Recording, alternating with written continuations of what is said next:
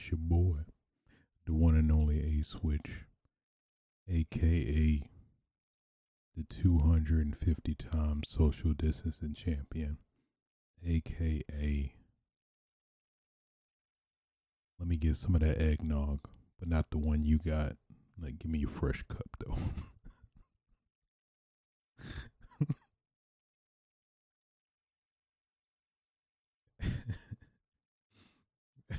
Why is that? That shouldn't be taking me out more than it is, but it is. I can't help it. AKA that pretty motherfucker, Buddy Ugly though. AKA the nigga lip master. Bringing you yet another episode of Switches Sites. Episode 85. Today's date is December 17th, 2020. We close. I think it's technically Christmas Eve.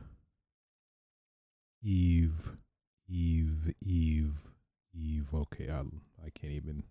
It's too many Eves to consider it Evie, but you know what I mean.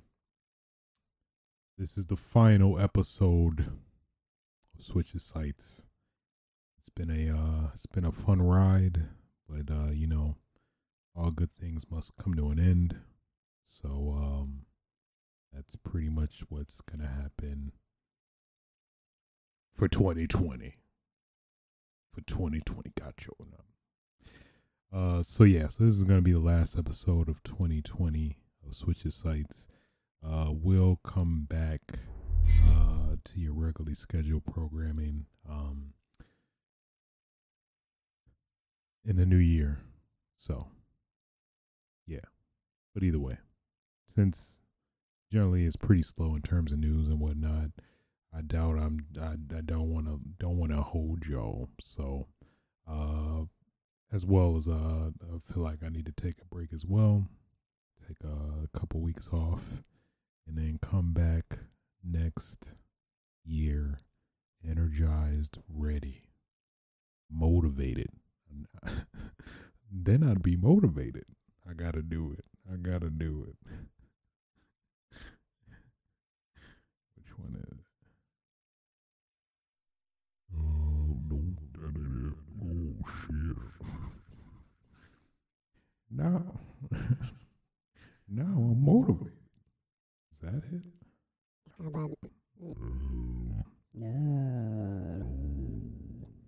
Nothing. Now I'm motivated. So I come in 2021 motivated. So yeah. So I feel like I was gonna go somewhere with that, but I think that was it. I think that was as far as that apple was gonna get eaten, unless you wanted to eat the core, but I mean that's your own prerogative. Do however you see fit. I don't know. Live your life how you want to live it in respectable means. So yeah.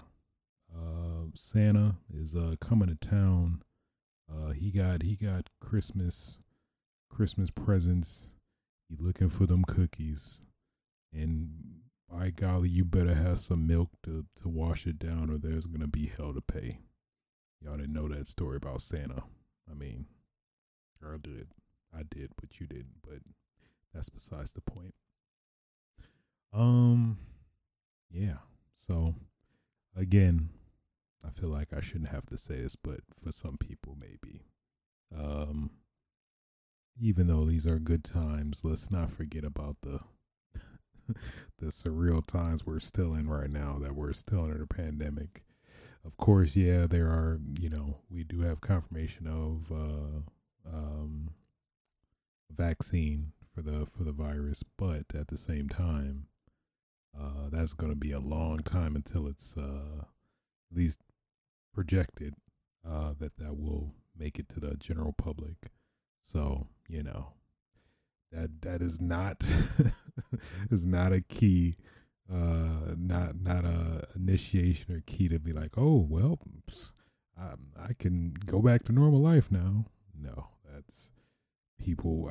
we're still like breaking records of people dying. It's all bad, man. But you know what? I mean, there is somewhat of a light, excuse me, at the end of the tunnel. But uh, stay safe. Keep it safe. Even though we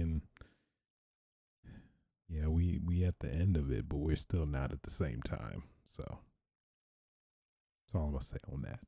But not to bring down the tone, but just to keep people's best interests in mind, if that makes sense. So, but man, in terms of this week, boy, a lot of stuff has been happening this week, at least specifically in the gaming front. Man, Cyberpunk, huh? Boy, man, if that hasn't been a dumpster fire, I don't know what else was, but there was that. Just today we had the Sephiroth showcase. The Godfather Sakurai showed them, so we have a lot of stuff to discuss and cover on this final episode of Switch's Sights for 2020. Also, I had to bring it back. Top 10 games of 2020. I did that.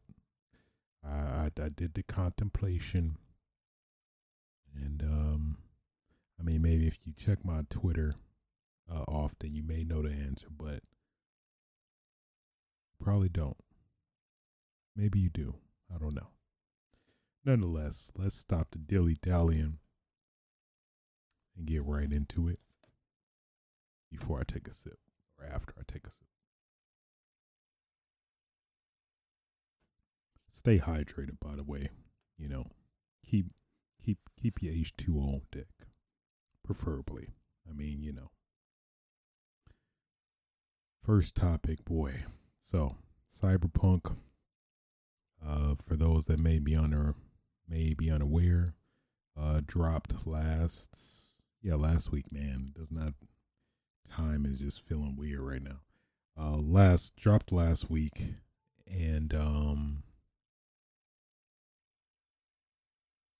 yeah, not the best scenario if you are playing on base PS4 and Xbox One consoles, since it's been pretty evident that the game runs like horse dog shit doo doo if you are playing on those consoles. Generally better with each iteration, with the Pro being a little bit better, and Pro and Xbox One X being a little bit better, and then PS5 and Xbox Series X being the best technically when it comes to the console front. But then at the same time, it's like odds are you don't have one, so it's like where does that get you? And they don't even then, it's not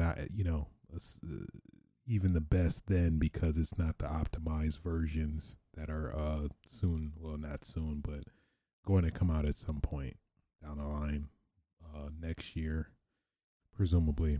So, yeah. So with that being said, it's pretty obvious now why, because there were murmurings and talks like as to why a lot of the media and press reviewers of the game only got the PC version and not the console versions at all. So come to find out, this is why. That clearly CD Projekt Red, whoever was responsible for making this decision, did that very deliberately to kind of obfuscate, hide how horrible the base console versions are. So, as you would expect, that caused a whole dumpster fire. The pitchforks came out. The torches were lit as well. So, and then what did that get you? Now CD Projekt Red is looking very sus. So, it's like, what do you do? But I mean, it's like they they could have been, when you think about it, they could have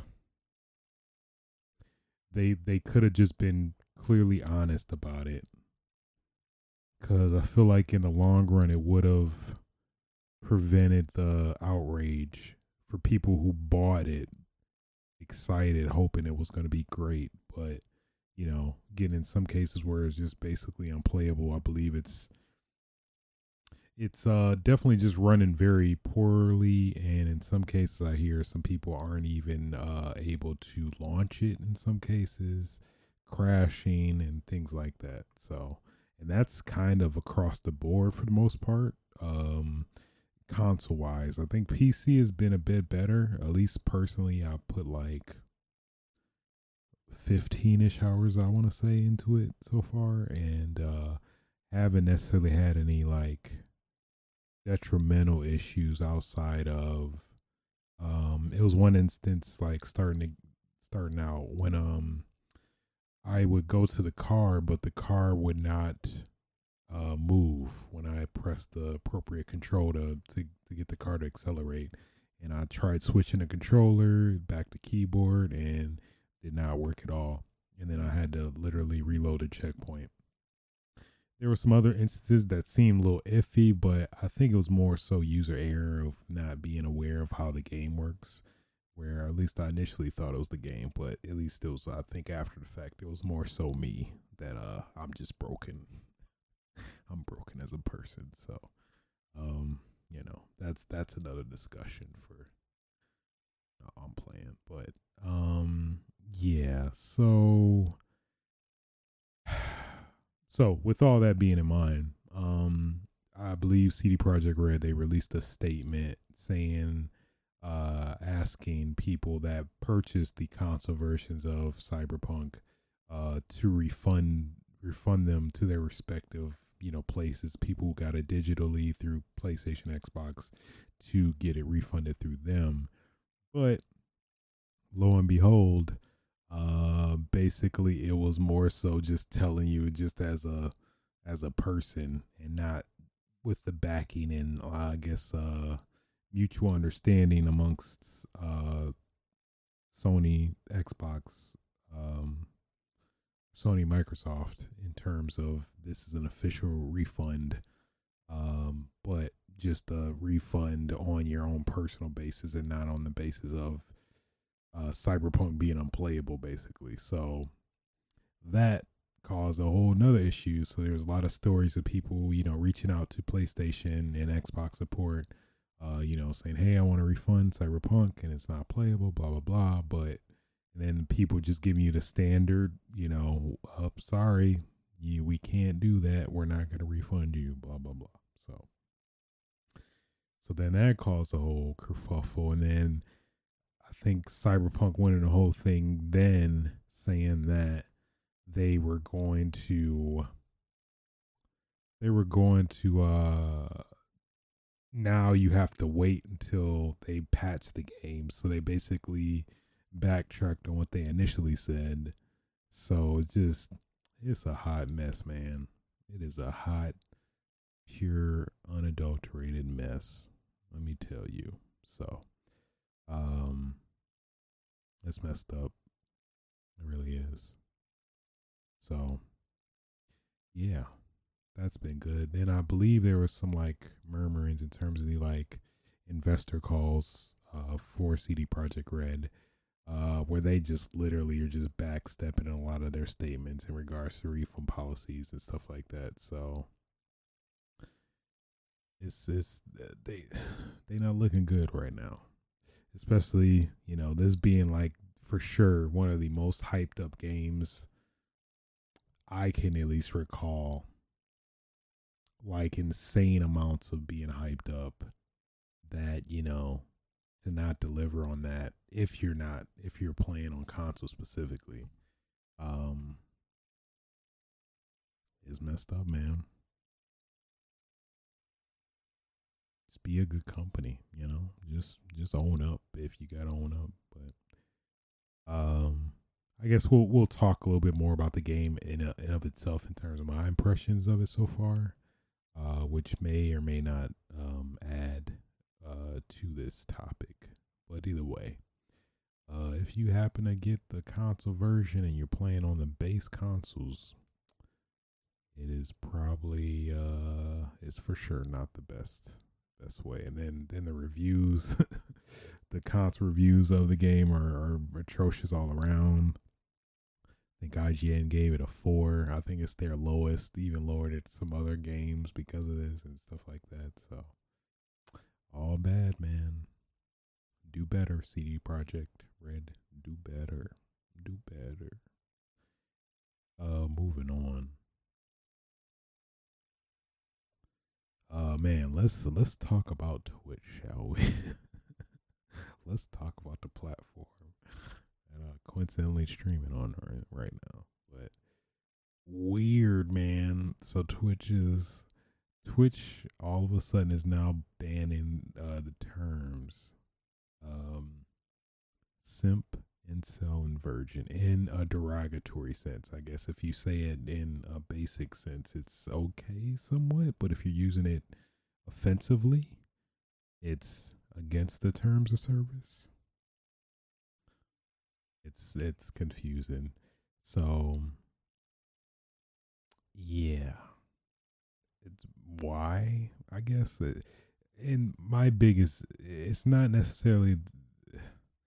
I mean, partially it is, but at the same time, it's like I feel like there are there are higher priority stuff that Twitch should be focusing on rather than these specific terms. I mean, it's a lot of other stuff like the music DMCA stuff going on right now, and it's just it just seems to be some slight tone deafness, to be honest, and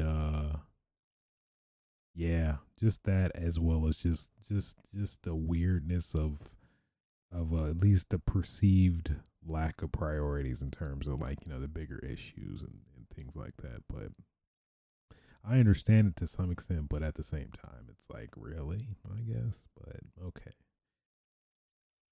But I mean, apparently to be considerate, some of these terms are offensive to certain people. So I mean, I get that, of course, but it's like, I don't know, man. That's just weird. It's what? Oh no, baby, what is you doing? Moving on.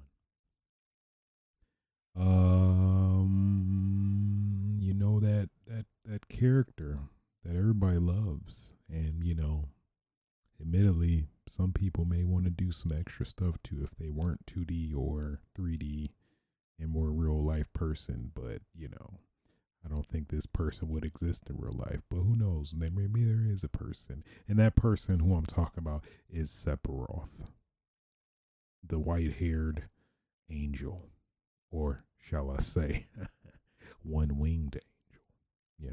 So Nintendo had the I don't even know what the term you call it, but basically I guess somewhat of a mini direct, not necessarily, but in-depth look at Sephiroth as the character in terms of how he will play in Smash, which was pretty informative. So they showed a lot of his capabilities. He does look, at some aspects where I'm thinking he seems to be kind of OP, at least initially. I guess it's yet to be determined if he actually is top tier as a Smash character. This is somebody who's not deep into the Smash Brothers scene, but having some fair knowledge of characters and matchups and OP characters and some resemblance to Tears, but yeah, at least from the capabilities that were shown in the showcase, it seems like Sephiroth does have a lot of pretty potentially very powerful moves in the right hands, of course. So, but I guess a couple aspects to add on top of that. Um, Man, that's one thing we do definitely need to address. It seems like every Smash in-depth character direct, whatever you want to call it, they always include a uh they it's got to be some term for this, but basically the the bad news me's. That's probably the best way to bad news me costumes, because they almost always have a character that at least somebody was rooting for to get in the Smash, since the common general deduction is that if a character is revealed as a me fighter, they pretty much aren't gonna be a Smash fighter at some point. It, at least as far as we know it, there has not been a character that's been both a me fighter costume as well as a Smash character in the game. So, and I mean, as somebody who's not like a big fan, but is very aware of like the fervor and like desire and want and need of having this character, but it hurts though. I feel the pain collectively for those fans. But of amongst the me fighters, they revealed Barrett from Final Fantasy VII as a me gunner costume, Tifa, which actually I think that's fairly depressing for some people, because I know a lot of people wanted Tifa over Sephiroth, or if there was another Square Enix character. And then probably the biggest ooh, was Gino. Gino got revealed as a me fighter, or me gunner character, and I know that crushed a lot of people, because I think that's probably one of the biggest ones that I think people wanted, especially I think if you even go by the character most wanted fighter list.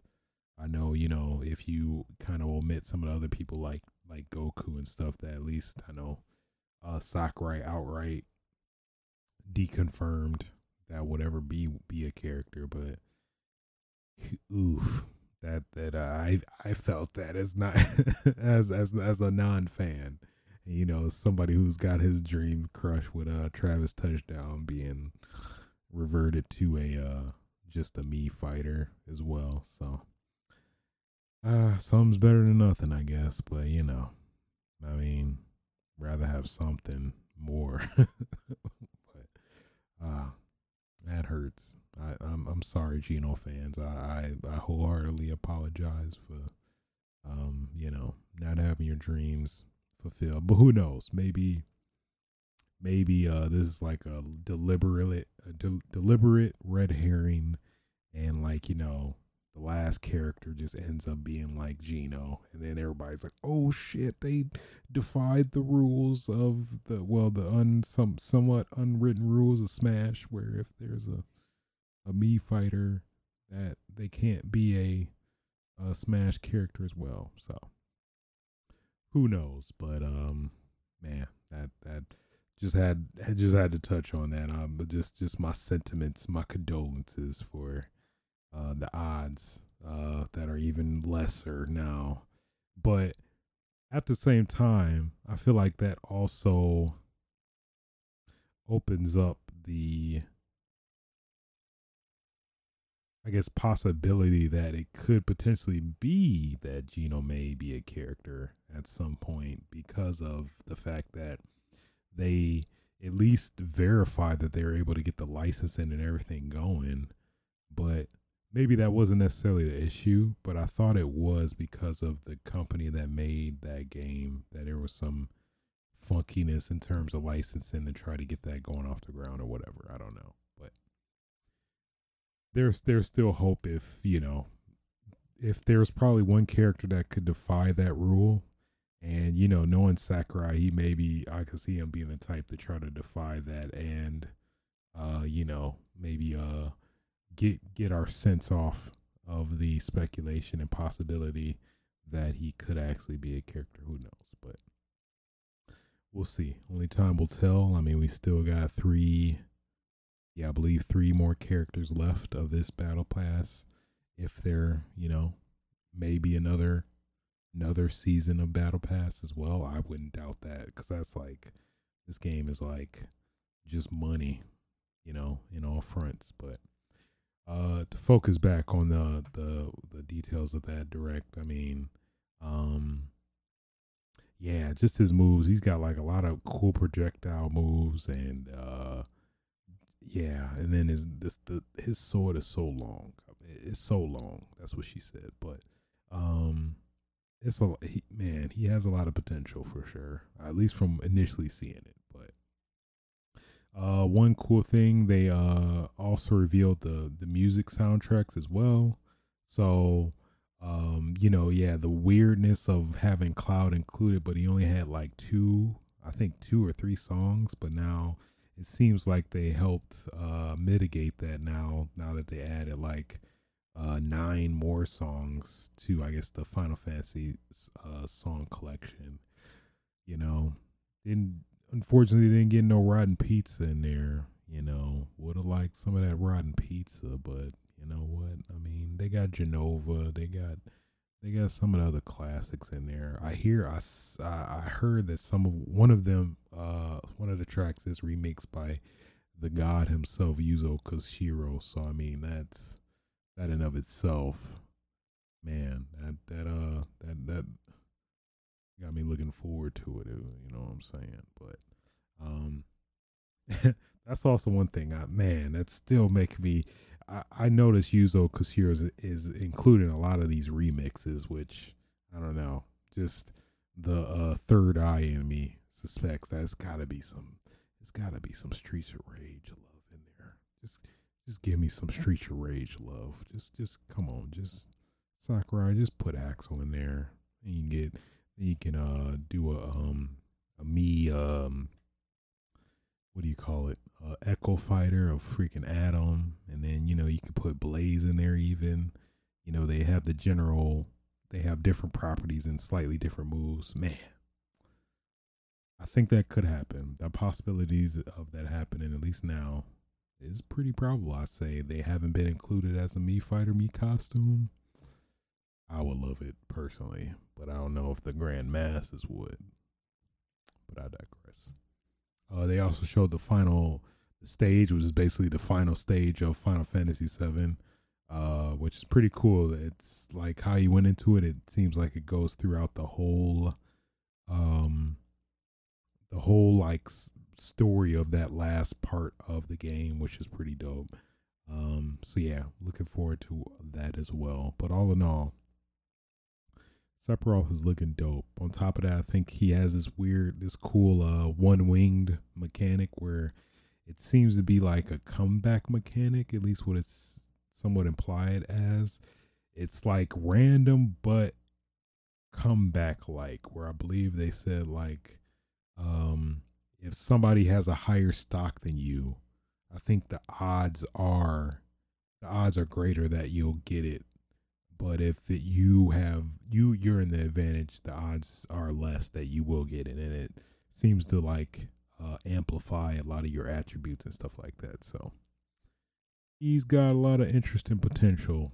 Maybe some that might potentially lean towards OP, but obviously time will tell if that's the case. But all in all, man, I'm looking forward to him. It's one character, I guess. I think I just wrote off that like, that'll never happen, especially how it was perceived that like stingy Square Enix was with their, I don't know, sharing of assets of the character. Consider, how Cloud only has like a very limited amount of clothing options and stuff like that, but it seems like this is kind of somewhat of a redemption, if you will, of, I don't know, assets and things like that. So that's pretty cool.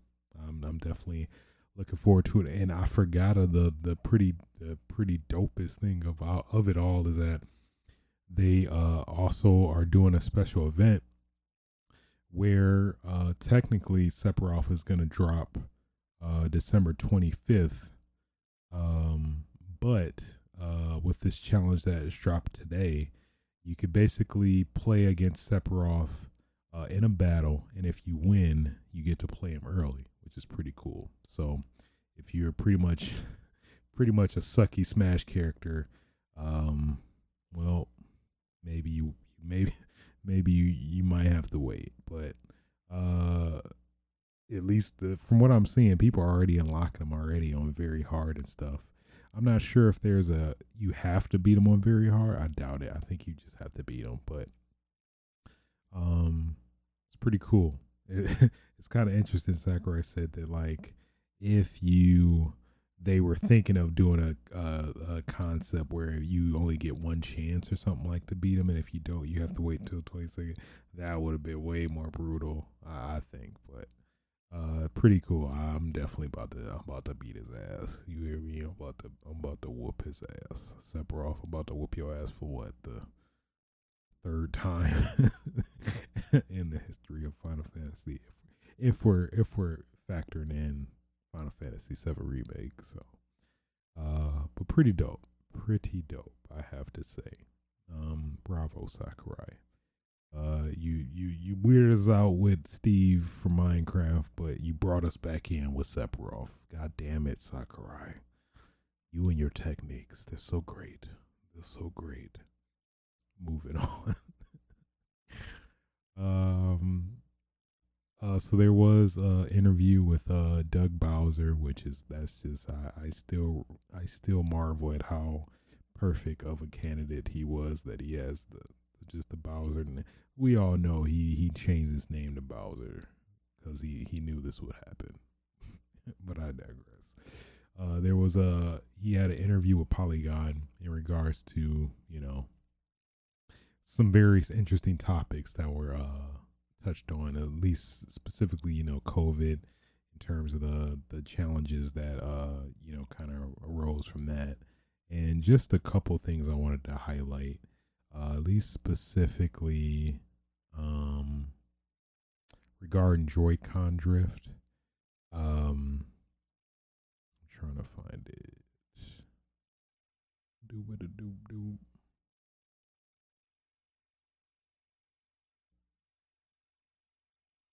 I know he said some very rushed off answer, or non-answer, if you will.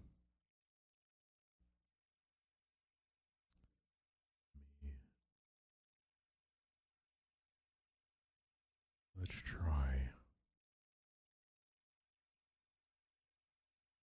Actually, we'll touch on COVID real quick.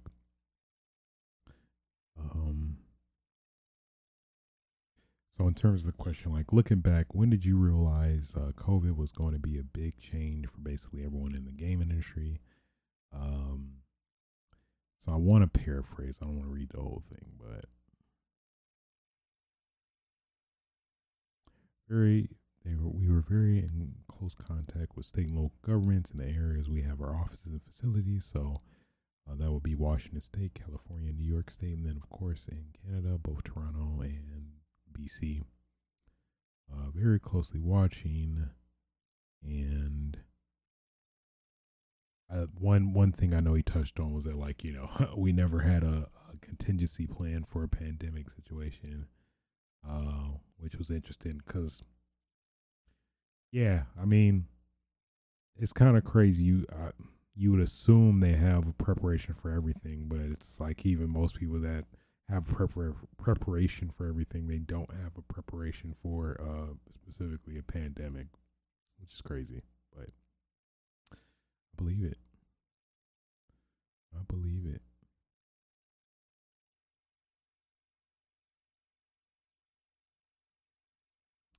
There was something. Oh yeah, This was a big one. With the Disney Vault mentality, where some of the games like Fire Emblem and the Super Mario 3D All Stars, where they're gonna be removed from the eShop after March 31st. So this was a pretty interesting one I was curious about because, it's like, why would you do that? Just doesn't make sense. Um, so in regards to that, he said, "I let me get my PR speak on this." Yeah, I think I used the simple word celebration. This is a celebration of Mario's 35th anniversary, and we wanted to celebrate in unique and different ways. And we've done that through games like Super Mario 3D All Stars, or we will be doing that through future releases, such as Super Mario 3D World plus Bowser's Fury. And then we've also done it through releases such as Game & Watch Super Mario Brothers, or through Mario Kart Live Home Circuit. There are various ways that we're celebrating Mario's 35th. And with some of these titles, we felt it was an opportunity to release them for a limited period of time. They've done very, very well. Can't do it. Super Mario 3D All Stars has sold over 2.6 million units in the US alone. And so clearly, consumers have been able to jump in and enjoy that. And it's not strategy that we're going to be using widely, but it's one we thought was very unique for the actual anniversary. Yeah, that sounds like a whole bunch of bullshit, but you know what? I mean, one thing to keep in mind though, Nintendo of America is like, I believe they said they're more so for marketing and sales, so they don't generally make the big decisions. Since the Disney Vault mentality was presumably made by Nintendo Japan, who's the main head honcho when it comes to making these bigger decisions like these. So one thing to keep in mind that not to necessarily blame Doug Bowser for all this, but I mean it's gonna happen at some point. But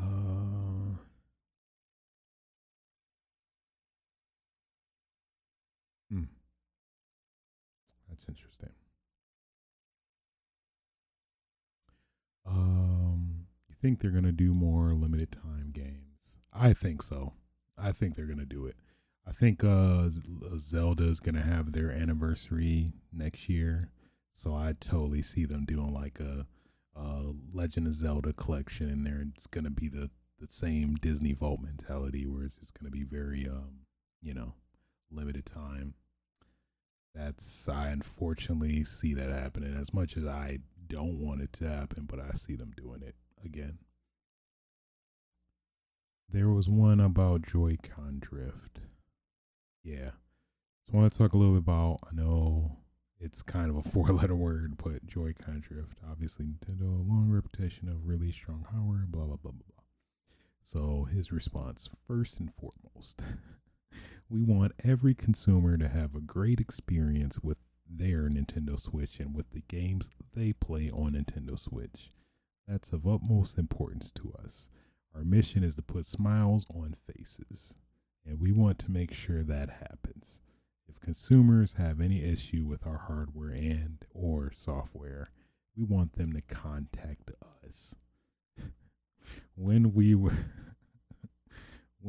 work through the proper solution to get them up and running as fast as possible. Specific to the Joy-Cons themselves, we've been working very closely with consumers if and when they might have issues, whether it's a replacement or repair. And then what I will say, as we look at our repair cycles, we're always looking at what is being sent in and for what reasons, and understanding that better. And without going into any details, it always gives us an opportunity to make improvements as we go forward. So, but definitely a lot to take from this. At least those are the two big ones that stood out. But overall, pretty insightful interview in regards to the direction, even though it seems like the consensus is a kind of dancing around the tough questions and a lot of non-answers and stuff like that. But at the same time, he's not the head of Nintendo, and probably maybe knows all those answers, but who knows? Oh yeah. Speaking of Nintendo, Monster Hunter Rise, which is coming to the Switch next year.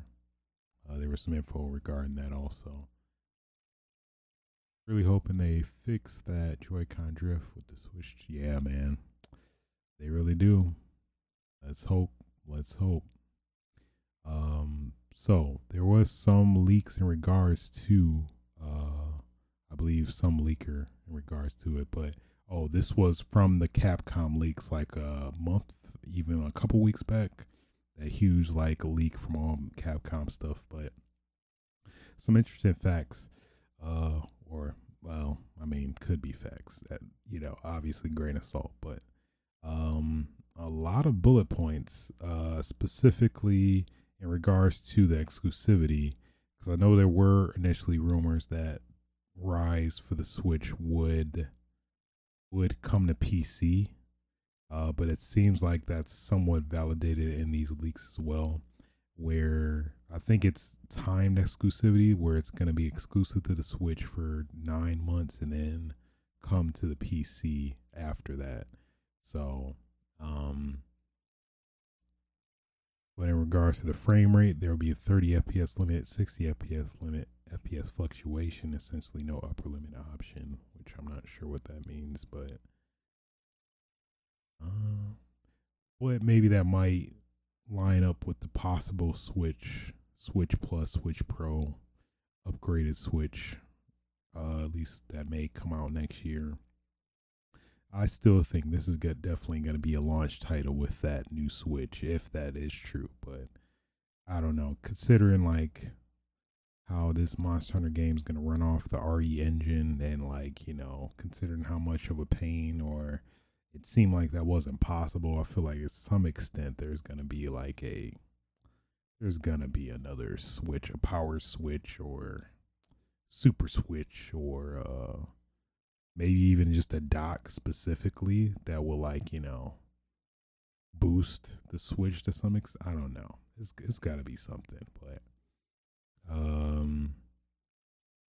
PC games support variable refresh rate as G-Sync, FreeSync, monitor output resolution. Yeah, so I guess this is pretty much just validates that it will be likely a PC game, considering all these options: ultra wide monitor support, full screen window mobile. Yeah, so that's I think is a given. So I guess that's the biggest takeaway, is that it's probably for sure gonna be a PC game release at some point, if these rumors are valid. So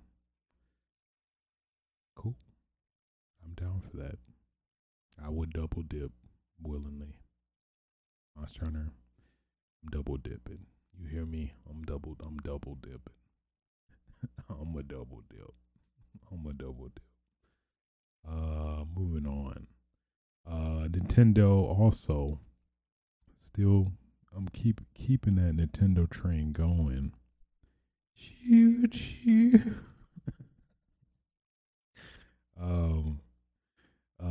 Nintendo had a mini indie direct. Was it yesterday or Tuesday? One of those days. But they had a couple indie indie titles announced. Spelunky 1 and 2. What was another one? Super Meat Boy Forever.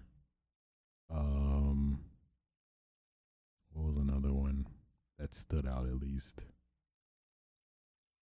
Those are the only ones that come to mind, at least, that I was like, oh, okay. But of course, the biggest one that out of nowhere, whoever set this up, they knew what they were doing, Because right when you thought, oh, okay, that was all right. I guess it was okay. It wasn't anything. I was like, I was dying to want to play, but out of nowhere, towards the end, well, thank you all for coming to Nintendo Direct. Out of nowhere, you hear the Among Us emergency meeting beep. He's like, oh, wow. And instantly I was like, oh shit, wow, okay, they're doing it. And of course, yeah, sure enough, Among Us on Switch, the first console version of Among Us, is coming on Switch. Also, they did confirm that it is crossplay with PC and mobile as well. So that's also a great thing too. So because that definitely would be a big boon against the Switch if it was segregated from PC and mobile. But that's a huge plus, as well as like when you think about it, I think that adds a whole nother element to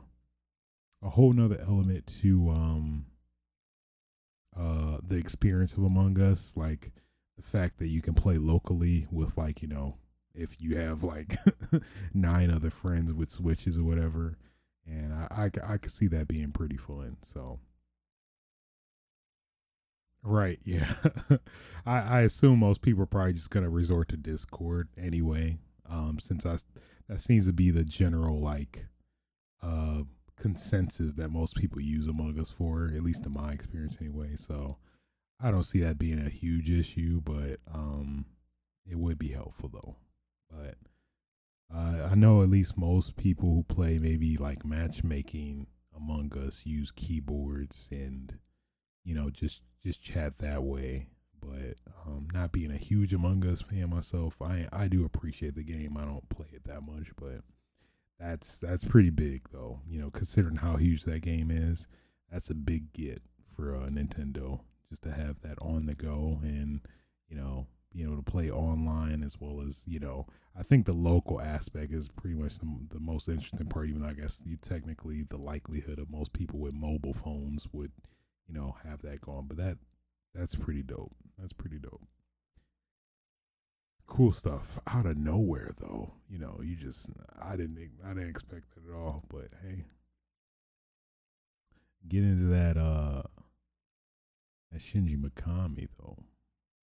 Shinji Mikami news. In a recent interview with Variety, Shinji Mikami, for those that may not know, the Godfather that made one of the best franchises of all time, Resident Evil, stated that he will return as director if he gets to make a game that is completely envisioned by him.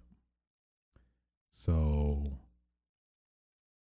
I guess he said The Evil Within would be his last project as director. I believe, I guess technically, with a Nightwire, Tokyo Nightwire, whatever. I think that was also, he technically wasn't going to direct that, but I think he's starting to direct it now because the one apprentice I think he had, I think Akumi Nakamura, she went, I forgot where she actually went now. I thought she went to Ubisoft maybe, or some other company, but I don't know. But yeah, so pretty much after that, yeah, I mean, I would love it. But then I think the infamous Capcom leaker, Dust Golem, he did pretty much, well, I know he doesn't know, but I think the odds are pretty great from what he was saying in terms of like, considering that Tango is now under Microsoft, it's pretty likely that he's gonna, and considering how they've been so far with a couple of the other development companies as well, I think it's pretty likely that he's gonna get the green light to make a game that he just wants, and I am all for that. I want every inch of that, however it is. Yeah. Boy, if it's God Hand 2, boy, I would lose it. I would lose it every damn inch. You hear me? Every damn inch. I ain't gonna lie. Switch 2, I think the Switch is probably gonna come probably March either March, if not March, probably May. It seems like that's like Nintendo's general cadence to release a console lately. I mean, maybe it could be fall, considering like the PS5 and Xbox Series X came out this year. I could see that too, but I think odds are, I see it, March or May, in that, either in that time frame. I think no, because in terms of because yeah, like Nintendo generally hasn't announced, they generally haven't announced they generally announce their consoles with very short turnaround time before they're released. Because I think the Nintendo Switch, trying to remember when that got announced. Did that get announced in September? I gotta look that up. I'm very curious.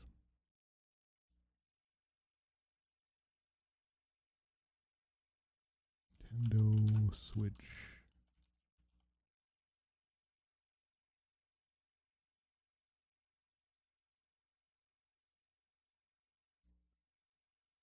Yeah, that was January.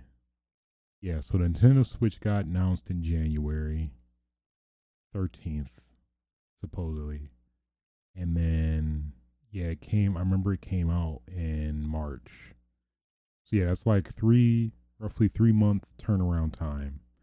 So you can expect the same cadence, I think, for this new Switch revision.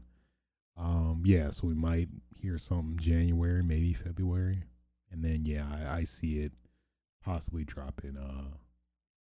Yeah, either yeah within that 3 month gap of like March to May, I could see that happening for sure. Yeah, because I feel like yeah, I mean especially the rumors of with the Switch, they're asking for it to be they're asking the developers to make the games 4K ready, and stuff I've been hearing about, like how the Nvidia chip that's currently in all the Switches can be has some techniques to use DLSS to upscale games to 4K and stuff like that. I think it's pretty likely. I'd be surprised if it doesn't, or if there's some type of I don't know, way to do that. But I definitely see it happening. Um, just I think it's a matter of when, if anything. But please, Shinji Mikami, God Hand 2, you know what to do, boo boo. It's the literal title. God Hand 2, you know what to do, boo boo. I'm like, okay. I mean, I guess. Heard about that too. Just wondering if they're gonna do like Switch Pro this year and then another console like 2 years from now. I think the Switch has a good, reasonable amount of life in it. I don't think it's gonna be. I don't think it's gonna be. Yeah, I think it's definitely gonna be a Switch Pro, some like mid gen refresh, but not alienate the previous current console Switch owners. So I think it's definitely going to be like, like a PS4 Pro, Xbox One X. I definitely see that. And then, yeah, probably, yeah, 2, 3 years from now, then it'd be a whole new Switch. I see that. I really would want it to be a Nintendo Super Switch. That just is, it just rolls off the tongue so well. That's just a missed opportunity if that's not. But yeah, definitely looking for Shinji Mikami. Please, Shinji, God Hand 2. I'm looking at Reset Era. So I said, God Hand 2, God Hander. I kind of want that too. I'm not gonna lie. Yeah. So keeping in Resident Evil news, as a disclaimer, yeah, man, Nintendo always dropping L's. Really, to be honest, if we being honest, there was presumably a mass leak in terms of the story of Resident Evil 8. So Just FYI, watch where you going and some of these sites. Hell, even YouTube. You know, it's been crazy. Not lately, at least, but it's been crazy how spoilery YouTube has been gotten somewhat recently. But just an FYI in that respect. But um, yeah, in terms of one of those details, though, there were details regarding an online portion of Resident Evil 8 called, at least specifically in this case, Village Online, where it showed packs with certain character skins, boosters, but also um, showed. I think there was some evidence that it would tie with Resident Evil Revelations 3, which is that was pretty heavily rumored.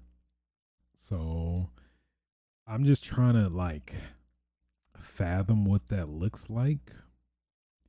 Out because I mean I hope one thing I hope is not Resident Evil Resistance, because I wasn't really a fan of that, because I think part of it was like, oh yes, Resident Evil Outbreak is back, but no, that was not it at all. It was it was it was just some weird gamification of Resident Evil, which I know that's weird to say considering that Resident Evil is already a game, but it just wasn't Outbreak. I guess that was my gripe with it as a huge fan of Outbreak, obviously, but um yeah. But then they're saying they've been studying free to play games like Warzone, Apex Legend, and Fortnite. So it's like then it would be like, would it be a battle royale zombie game? Which is just, that does not sound like that's gonna go together. That sounds like jelly and jelly and petroleum jelly. That just doesn't sound like that would taste good at all. But I don't know. I'd be lying to say I would not try it out regardless. But I'm very cautiously optimistic in terms of how that's gonna play. Class based zombie battle royale, that kind of makes that more enticing, to be honest. Class based specifically, I guess, still reverting back to Resident Evil Outbreak, but just come on, Capcom, just give us Resident Evil Outbreak. That game was way ahead of its time. In this day and age climate, I think Resident Evil Outbreak, you know what, maybe the pandemic, I kind of get it, at least in that extent. Maybe, I mean, maybe they're Trump. I mean, I could see that angle, but I mean, title aside, come on, Capcom, just this one time. I remember I was unfortunately, man, I still can't believe that happened, but basically earlier in this year, I got the playtest RE8, and I was straight up hyping the hell out of Resident Evil Outbreak, because they were asking us questions like, "What game do you like to play?" And I was like, "Yeah, I love RE Outbreak." Yeah, or what game you were currently playing, and I said that, and I was like, saying we basically just promoting Resident Evil Outbreak, and just reminding, like, guys, Capcom, please bring RE Outbreak back. Man, I'm gonna still vouch for that game, I swear. But yeah, yeah, it's hard to fathom what this game will look like. I guess that's my issue. Trying to fathom what this game would look like, where I would like it. That's probably a better way to explain it. Where it won't be bad. Where it won't be another Umbrella Corps or Operation Raccoon City, or I feel like there was another one. Failed Resident Evil Online games. Raid mode was pretty cool for Resident Evil Revelations 2. I did like that. That was pretty addictive. But outside of that, I don't know. keeping in that zombie survival, zombies. Yeah, I guess basically just zombie. But Back for Blood, the game that was announced. I mean, even though we knew about it before Game Awards, but it was dormant for a while, but is now revived. The alpha dropped. I am they didn't choose me. I wasn't chosen. I think it's because I registered late. I registered the day before they were going to shoot out people keys. I think that probably fought against me, but there were, I believe, a couple of details in regards to it that we didn't know, at least previously. 8 playable characters. I guess the enemies are called the Ridden, or is that the? Yeah, the Ridden is funny. On somebody made a comment on the Reset Era in the particular thread that Kool-Aid, the Ridden. How many more names can we come up for not zombies? Which is very true. It's like, man, walkers. I think the Zed was one. I forgot where that came from. Wasn't Daywalk? No, I'm thinking of Blade.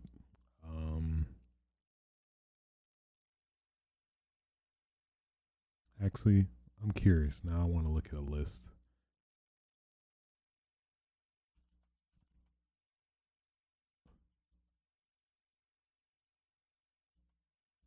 List of names for zombies in media. Let's specify it. Zombie nicknames. Is the list that big? Zoms. Walker. Hungries. Wow. Hungries.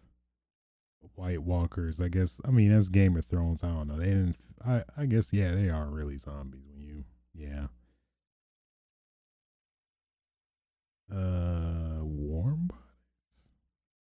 Fleshies. Yeah. Oh, I guess the World War Z used a wide range of names. I thought it was Zed. Ghouls, Saifu, Zack, Zed heads, and G's. I guess. The Infected. Yeah, that was okay. Not as many as I thought, but Stankos. I kind of like that one. Not gonna lie. Yeah. So, they also announced the game director details, but I mean the game director. I know that came directly from Left 4 Dead because I know they mentioned that in like their promotional trailers before that game came out. So that's cool. I did like the game director. It did definitely make every playthrough unique and different, and interesting to keep that going. The card system was pretty cool. I think it at least it reminded me initially at least of Titanfall. I guess because I really enjoyed that system, but I don't think necessarily like that. I know Titanfall was more so for giving you a buff rather than challenge you, which at least it seems like in this game there's a lot.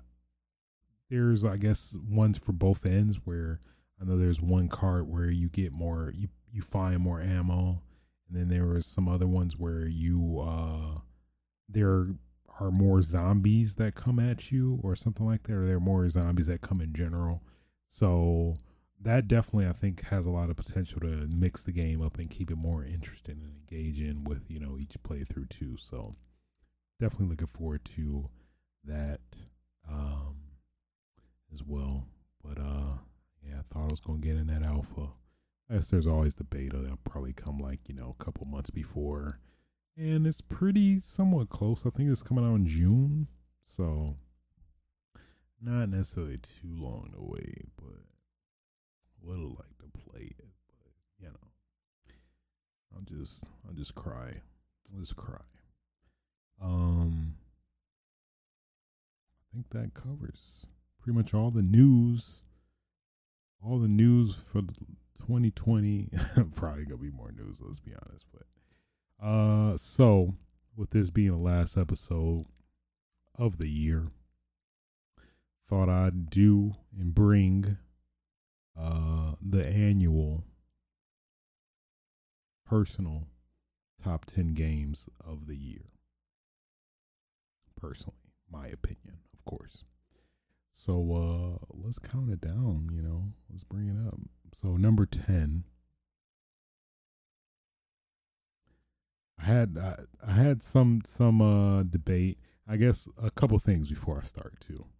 I did not play Hades. Did not get a chance to play Hades. I have it, but I've not gotten around to playing it.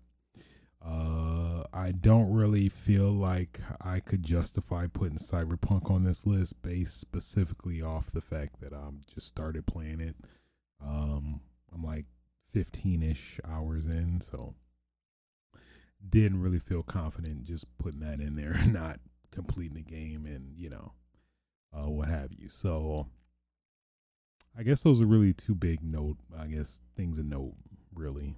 But I am pretty happy that I played pretty much majority of the games that are for most people on, game of the year list and things like that too. So with all that in mind, let's start with, I got to do a better voice. Number 10.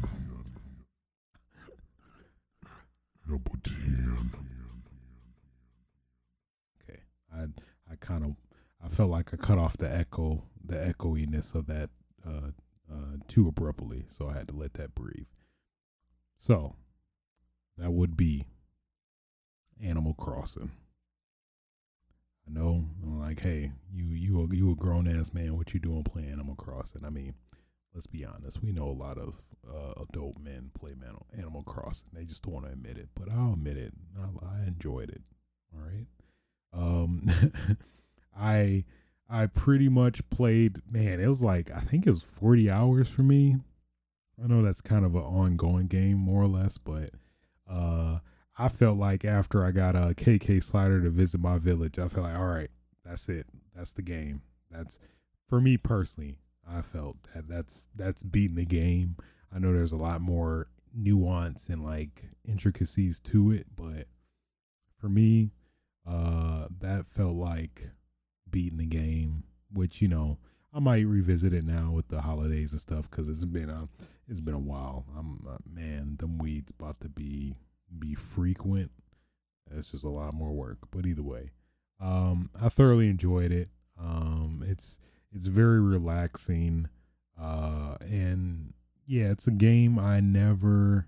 This is my first Animal Crossing I played. That it just screams delightful, if that makes sense. Just like weirdly calming, relaxing, delightful, all in one game, which I found that very refreshing as somebody who's not played this type of game before. So that's why I felt it deserved the spot at number 10. And at number 9, Tony Hawk's Pro Skater 1 and 2. So, as a huge Tony Hawk Thug fan, or that's redundant because that's the acronym, but Tony Hawk's Underground fan,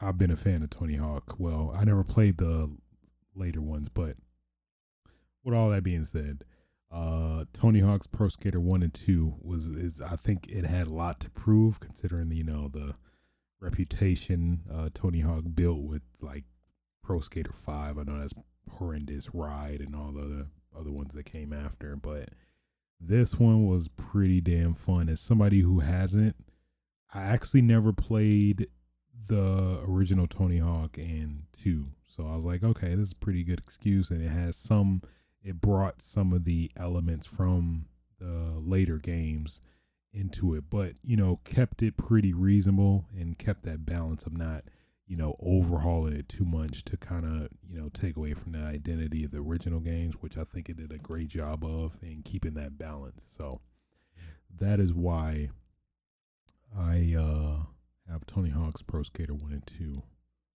at number 9. Also, the online was pretty fun too. It definitely had a lot of the classic modes I remember from Thug as well. So, yes.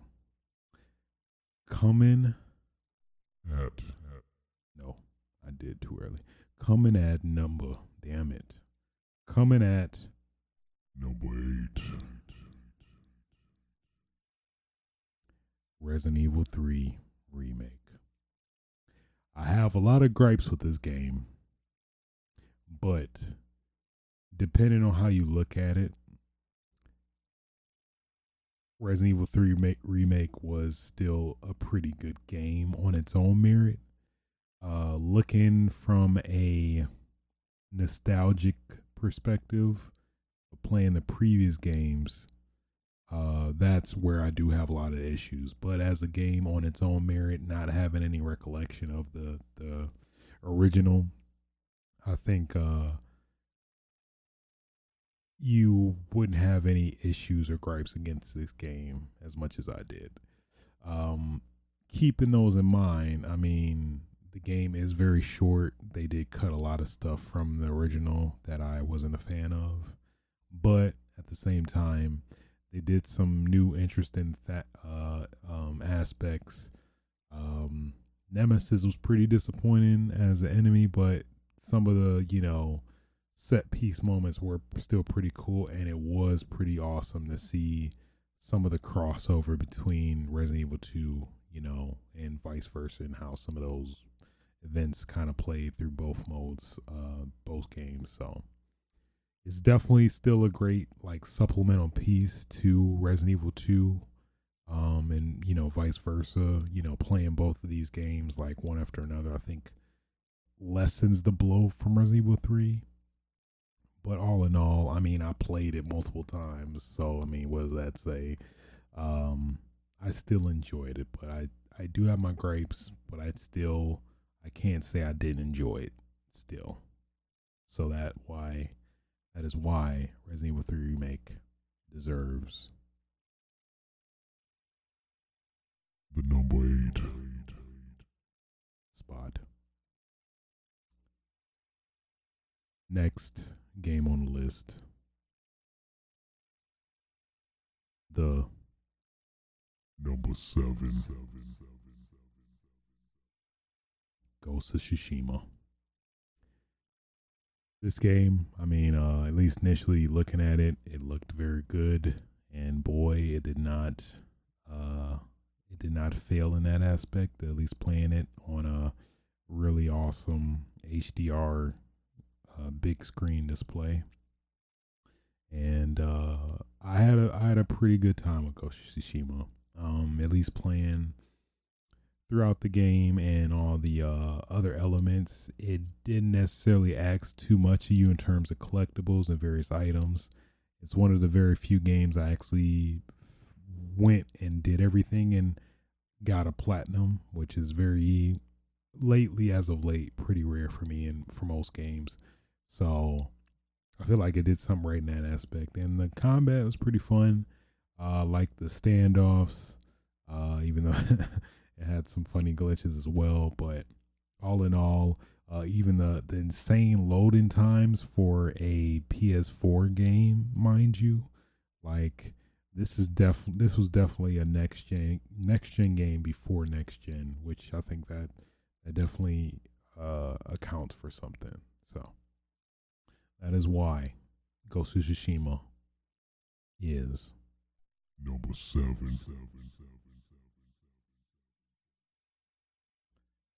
And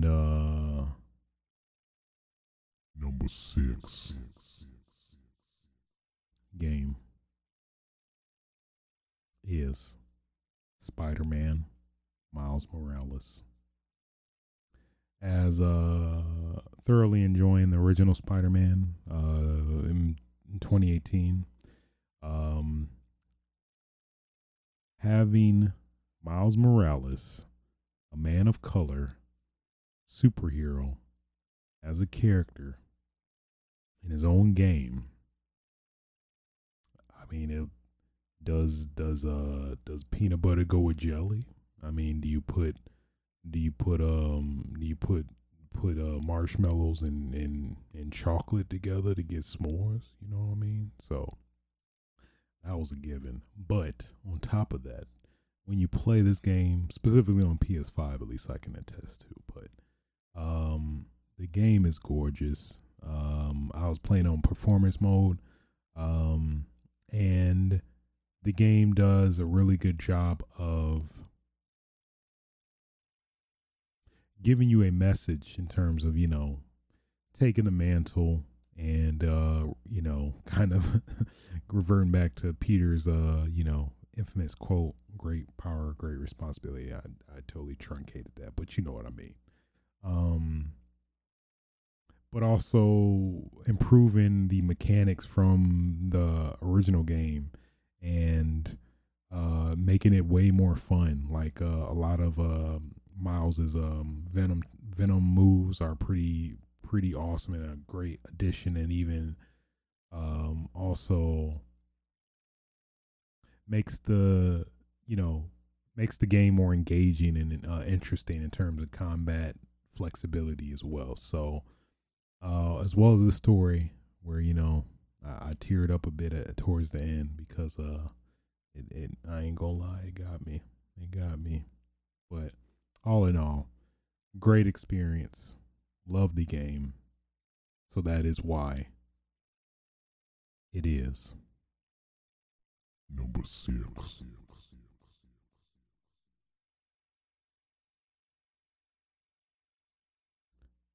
And the number 5 game is Demon's Souls remake. As somebody who played the original, at least fairly recently before this one came out, like I think 2 years or so before, I guess, relatively speaking, considering when the game originally came out, I guess. At least that's my kind of barometer. But playing it before and having a good sense of all the changes they made, this game was great. And especially from the graphical department, game is gorgeous. It is a very exemplary showing of the PS5's, capabilities. It is like the quintessential perfect launch title, probably one of the strongest launch titles of a console I can think of. At least recently, for sure. It definitely, added to the, I guess appeal,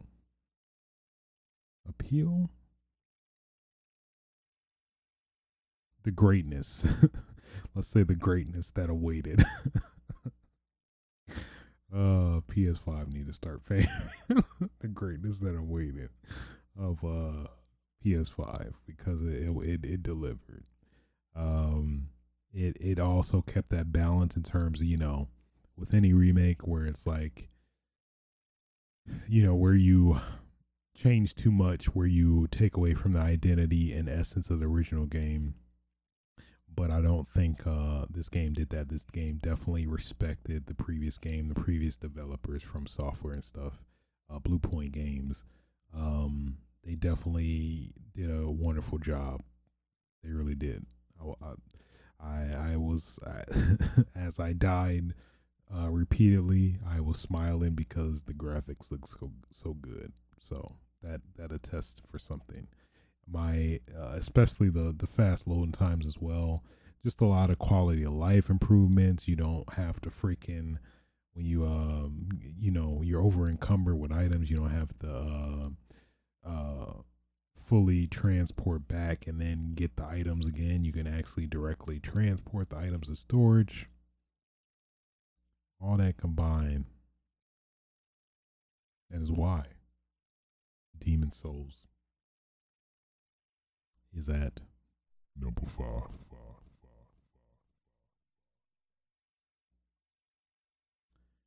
And at number 4. I don't know why I'm breathing. I don't know why I'm breathing that. I breathed in when I said that. Number 4.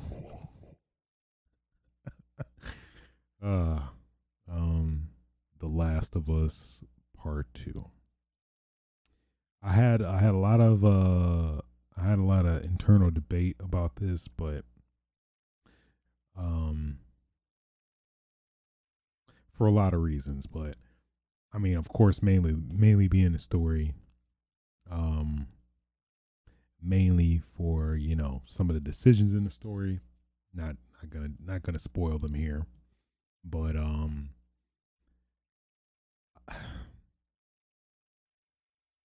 I can't, at least reflecting back, I thoroughly did enjoy the gameplay of The Last of Us Part 2.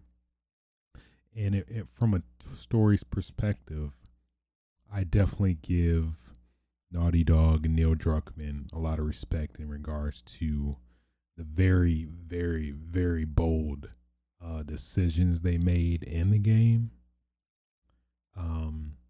And doing something at least I'd never personally experienced before in a game from that story's perspective in a lot of aspects. So I think that in of itself, I feel warrants number 4.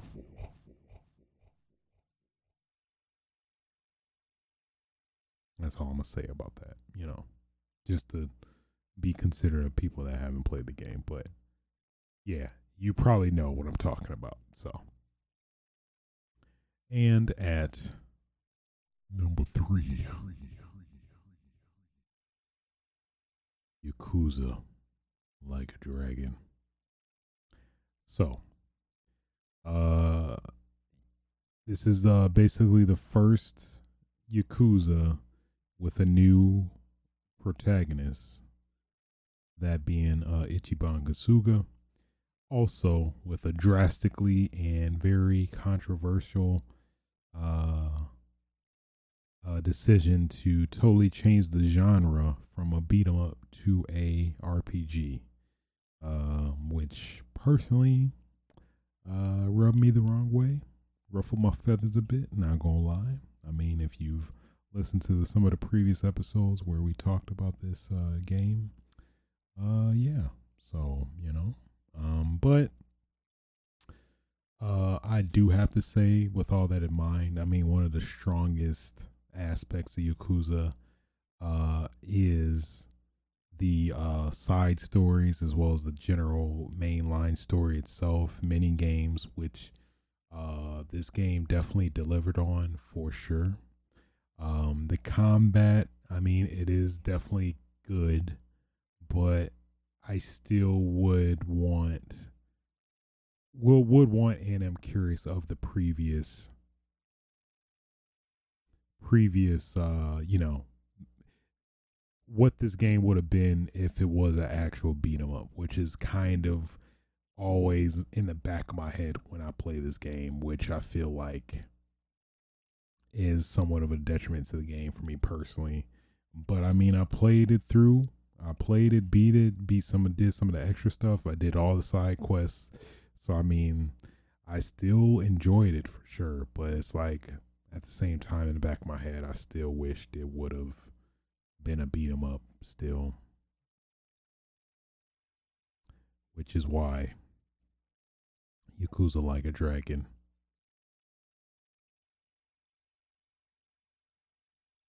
is number 3.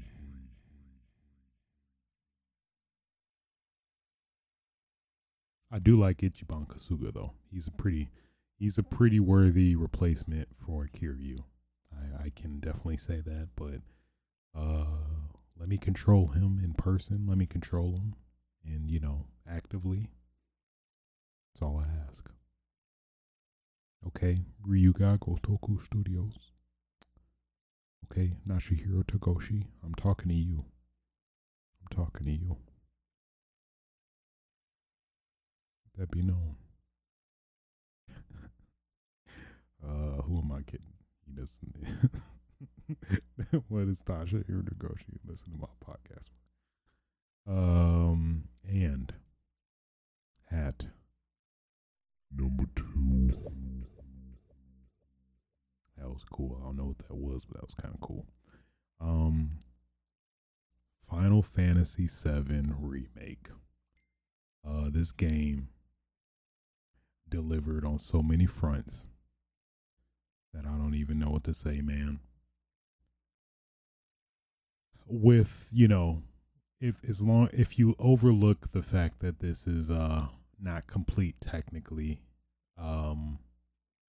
but how it ends without spoiling anything, it definitely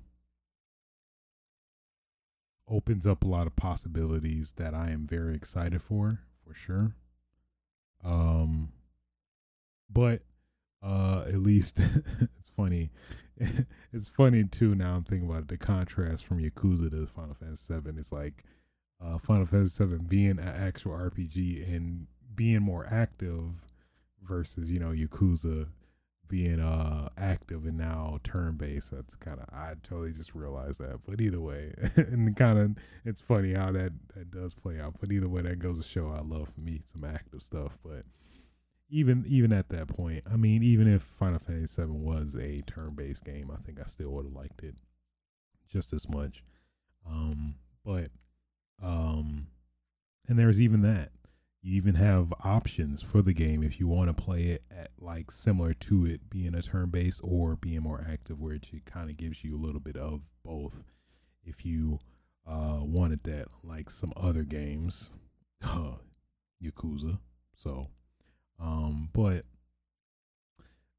even outside of that, it really delivered from the music to the characters, the designs, the re-envisioned, worlds, and how a lot of famous events played out are like, how they are now, and seeing it in like high definition and, fully upgraded graphics, from the old like Polygon PS1 days was definitely great.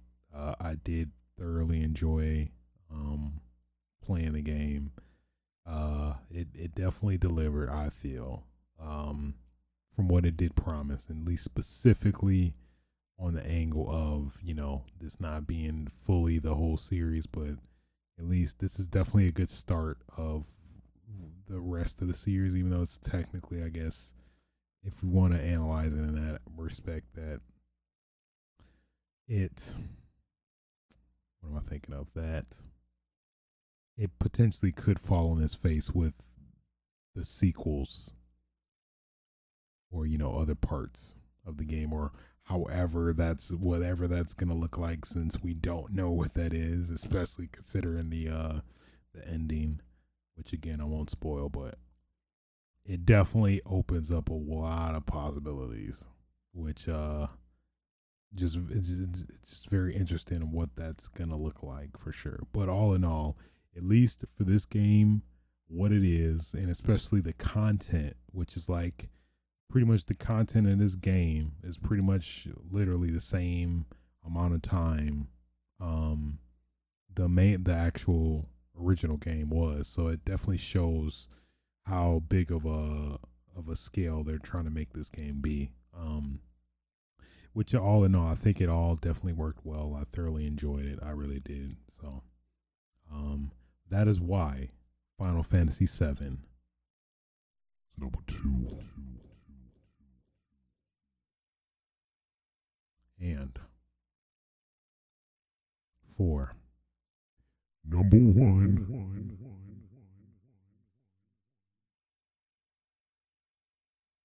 Streets of Rage 4. I cannot gush enough about this game. How this game 23 years later, this game delivered.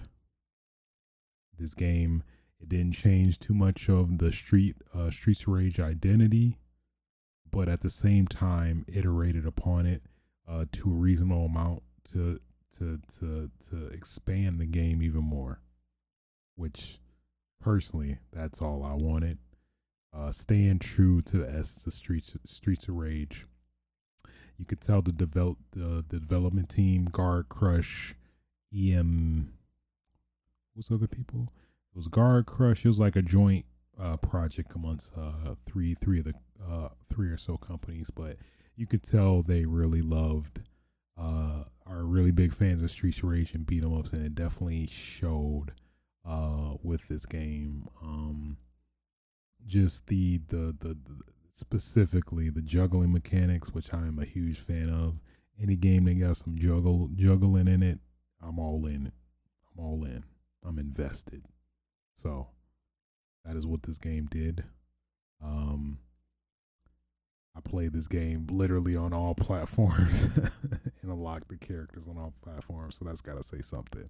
I literally find myself, if I'm like bored or I'm trying to debate on what I want to play, I will literally play Streets of Rage 4 just to feel something. So that's got to tell you something. But man, just it's great. It's great. They delivered. It's fun, especially the 4-player co-op mode, playing that with friends. That's fun. You know, you could just ridiculously just beat the shit out of people after they've died. You know, on some Soul Calibur shit, but even to a greater extent, which is just great. So it's as a big Streets of Rage 2 fan, it's everything I wanted.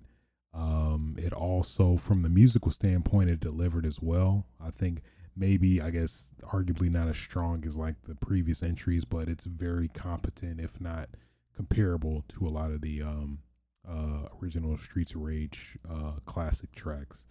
I mean, you even got some songs from the man himself, Yuzo Koshiro. The classic,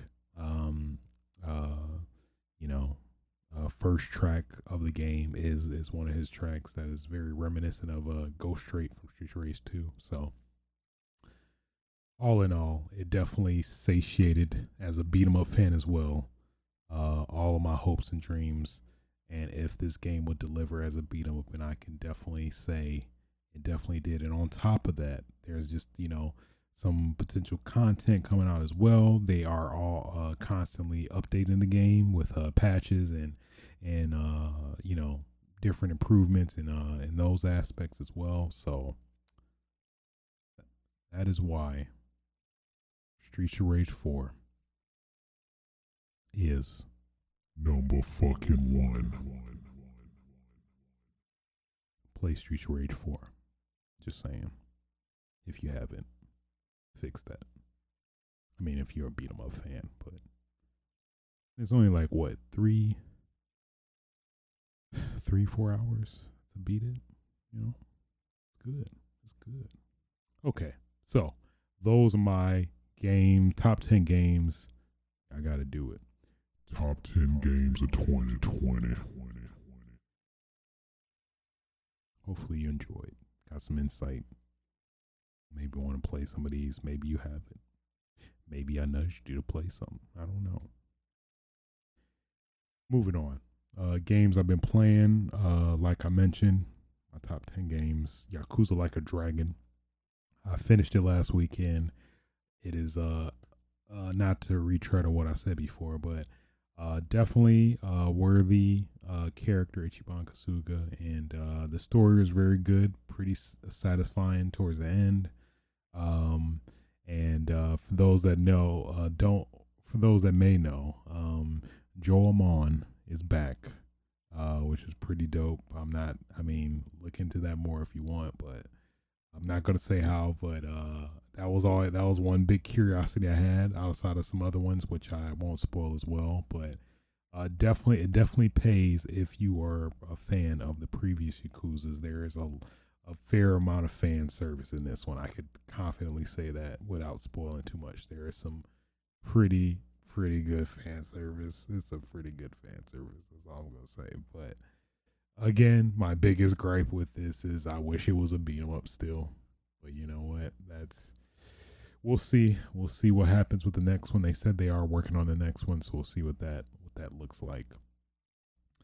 And then Cyberpunk 2077. Have been playing that lately. I am playing on PC. I have with a RTX 3090 with a i7-7700K CPU.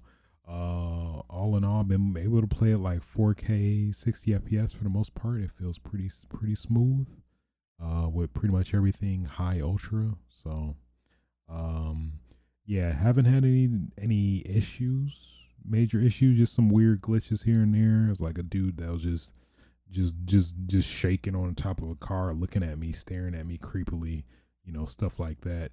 Some occasional guns and stuff floating in the air. But outside of that, pretty playable. I can definitely say it is overwhelming in some cases. It just seems like a lot to take in, it's the first time I've not felt that in a game before. At least specifically open world, where I've just been overwhelmed on what to want to do. But I am enjoying it. I hear it's short for a open world game where it's only 30 hours. So who knows? I might, considering this will be 2 weeks. Well, it'll be 2 weeks since I talk to you guys again, but I most likely will be done with that by then. So may get some more input thoughts after that. And that's it, gaming wise, really. So just touch on some of the media. I've been watching The Mandalorian. The last episode was pretty good. It was the one with well, basically it felt like kind of a filler, but basically it's like you meet the one character, Bill Burr, who was he was one of your renegade crew that turned on you in the last season. You might know what I'm talking about if you saw it, but you get him out of the he was locked up to help you find where Baby Yoda's at, and you basically do that, and then they weirdly just unmask the Mandalorian, and it's weird. I guess I'm kind of confused why they unmask him, because I think that's a part of his I don't know, luster mystery appeal, but I don't know, maybe it brings more power to that, but I don't know. The episode just felt too fillery for me. I don't know.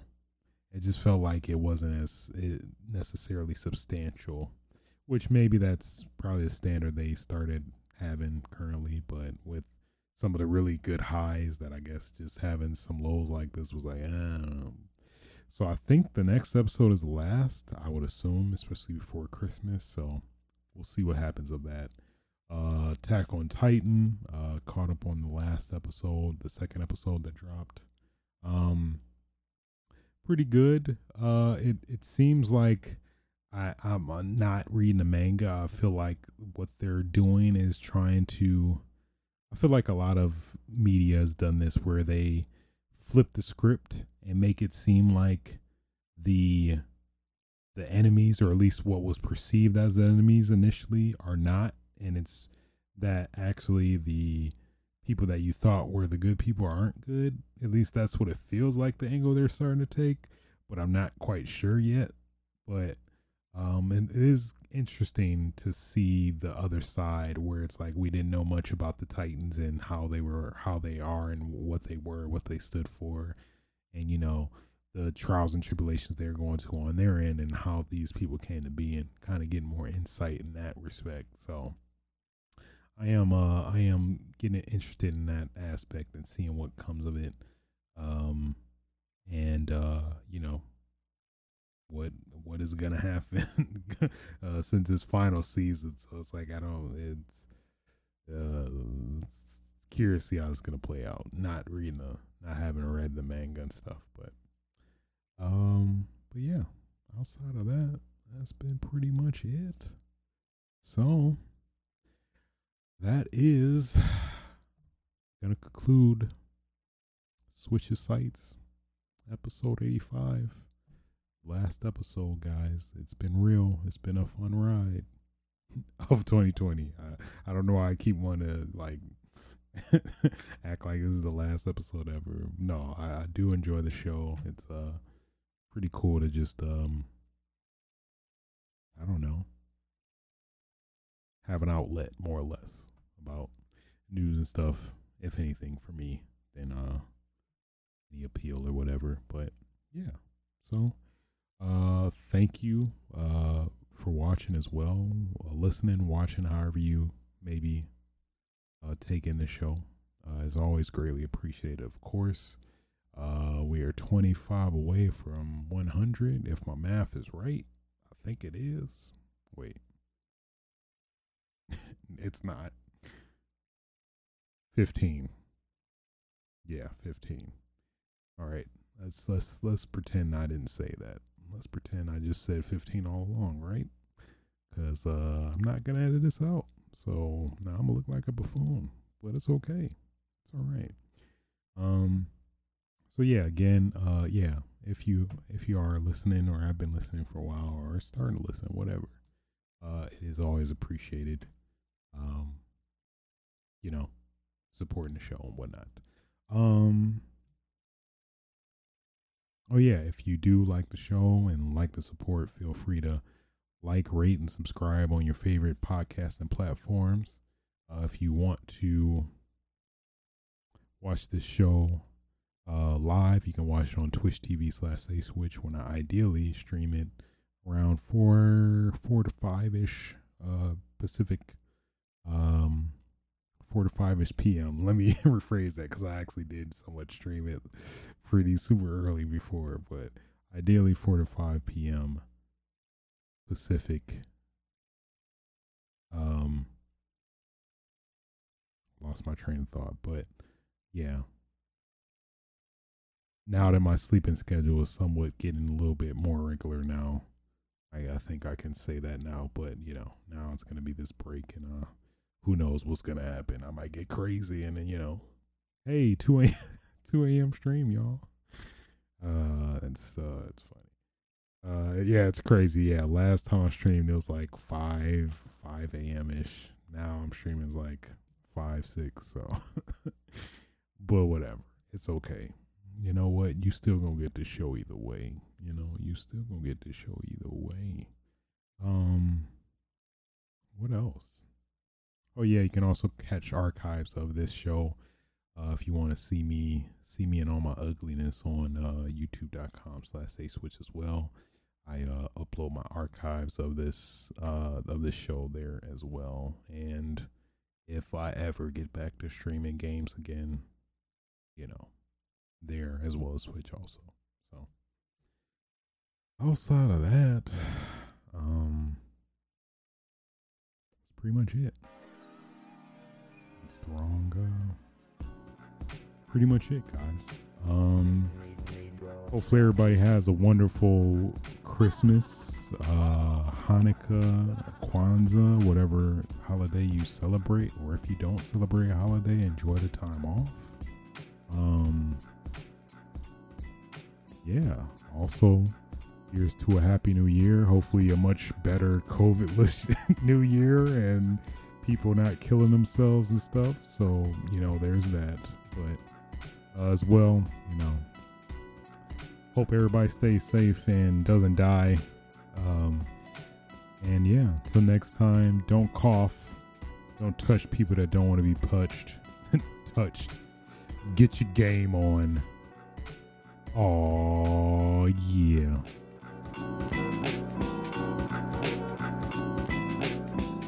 Nobody's safe.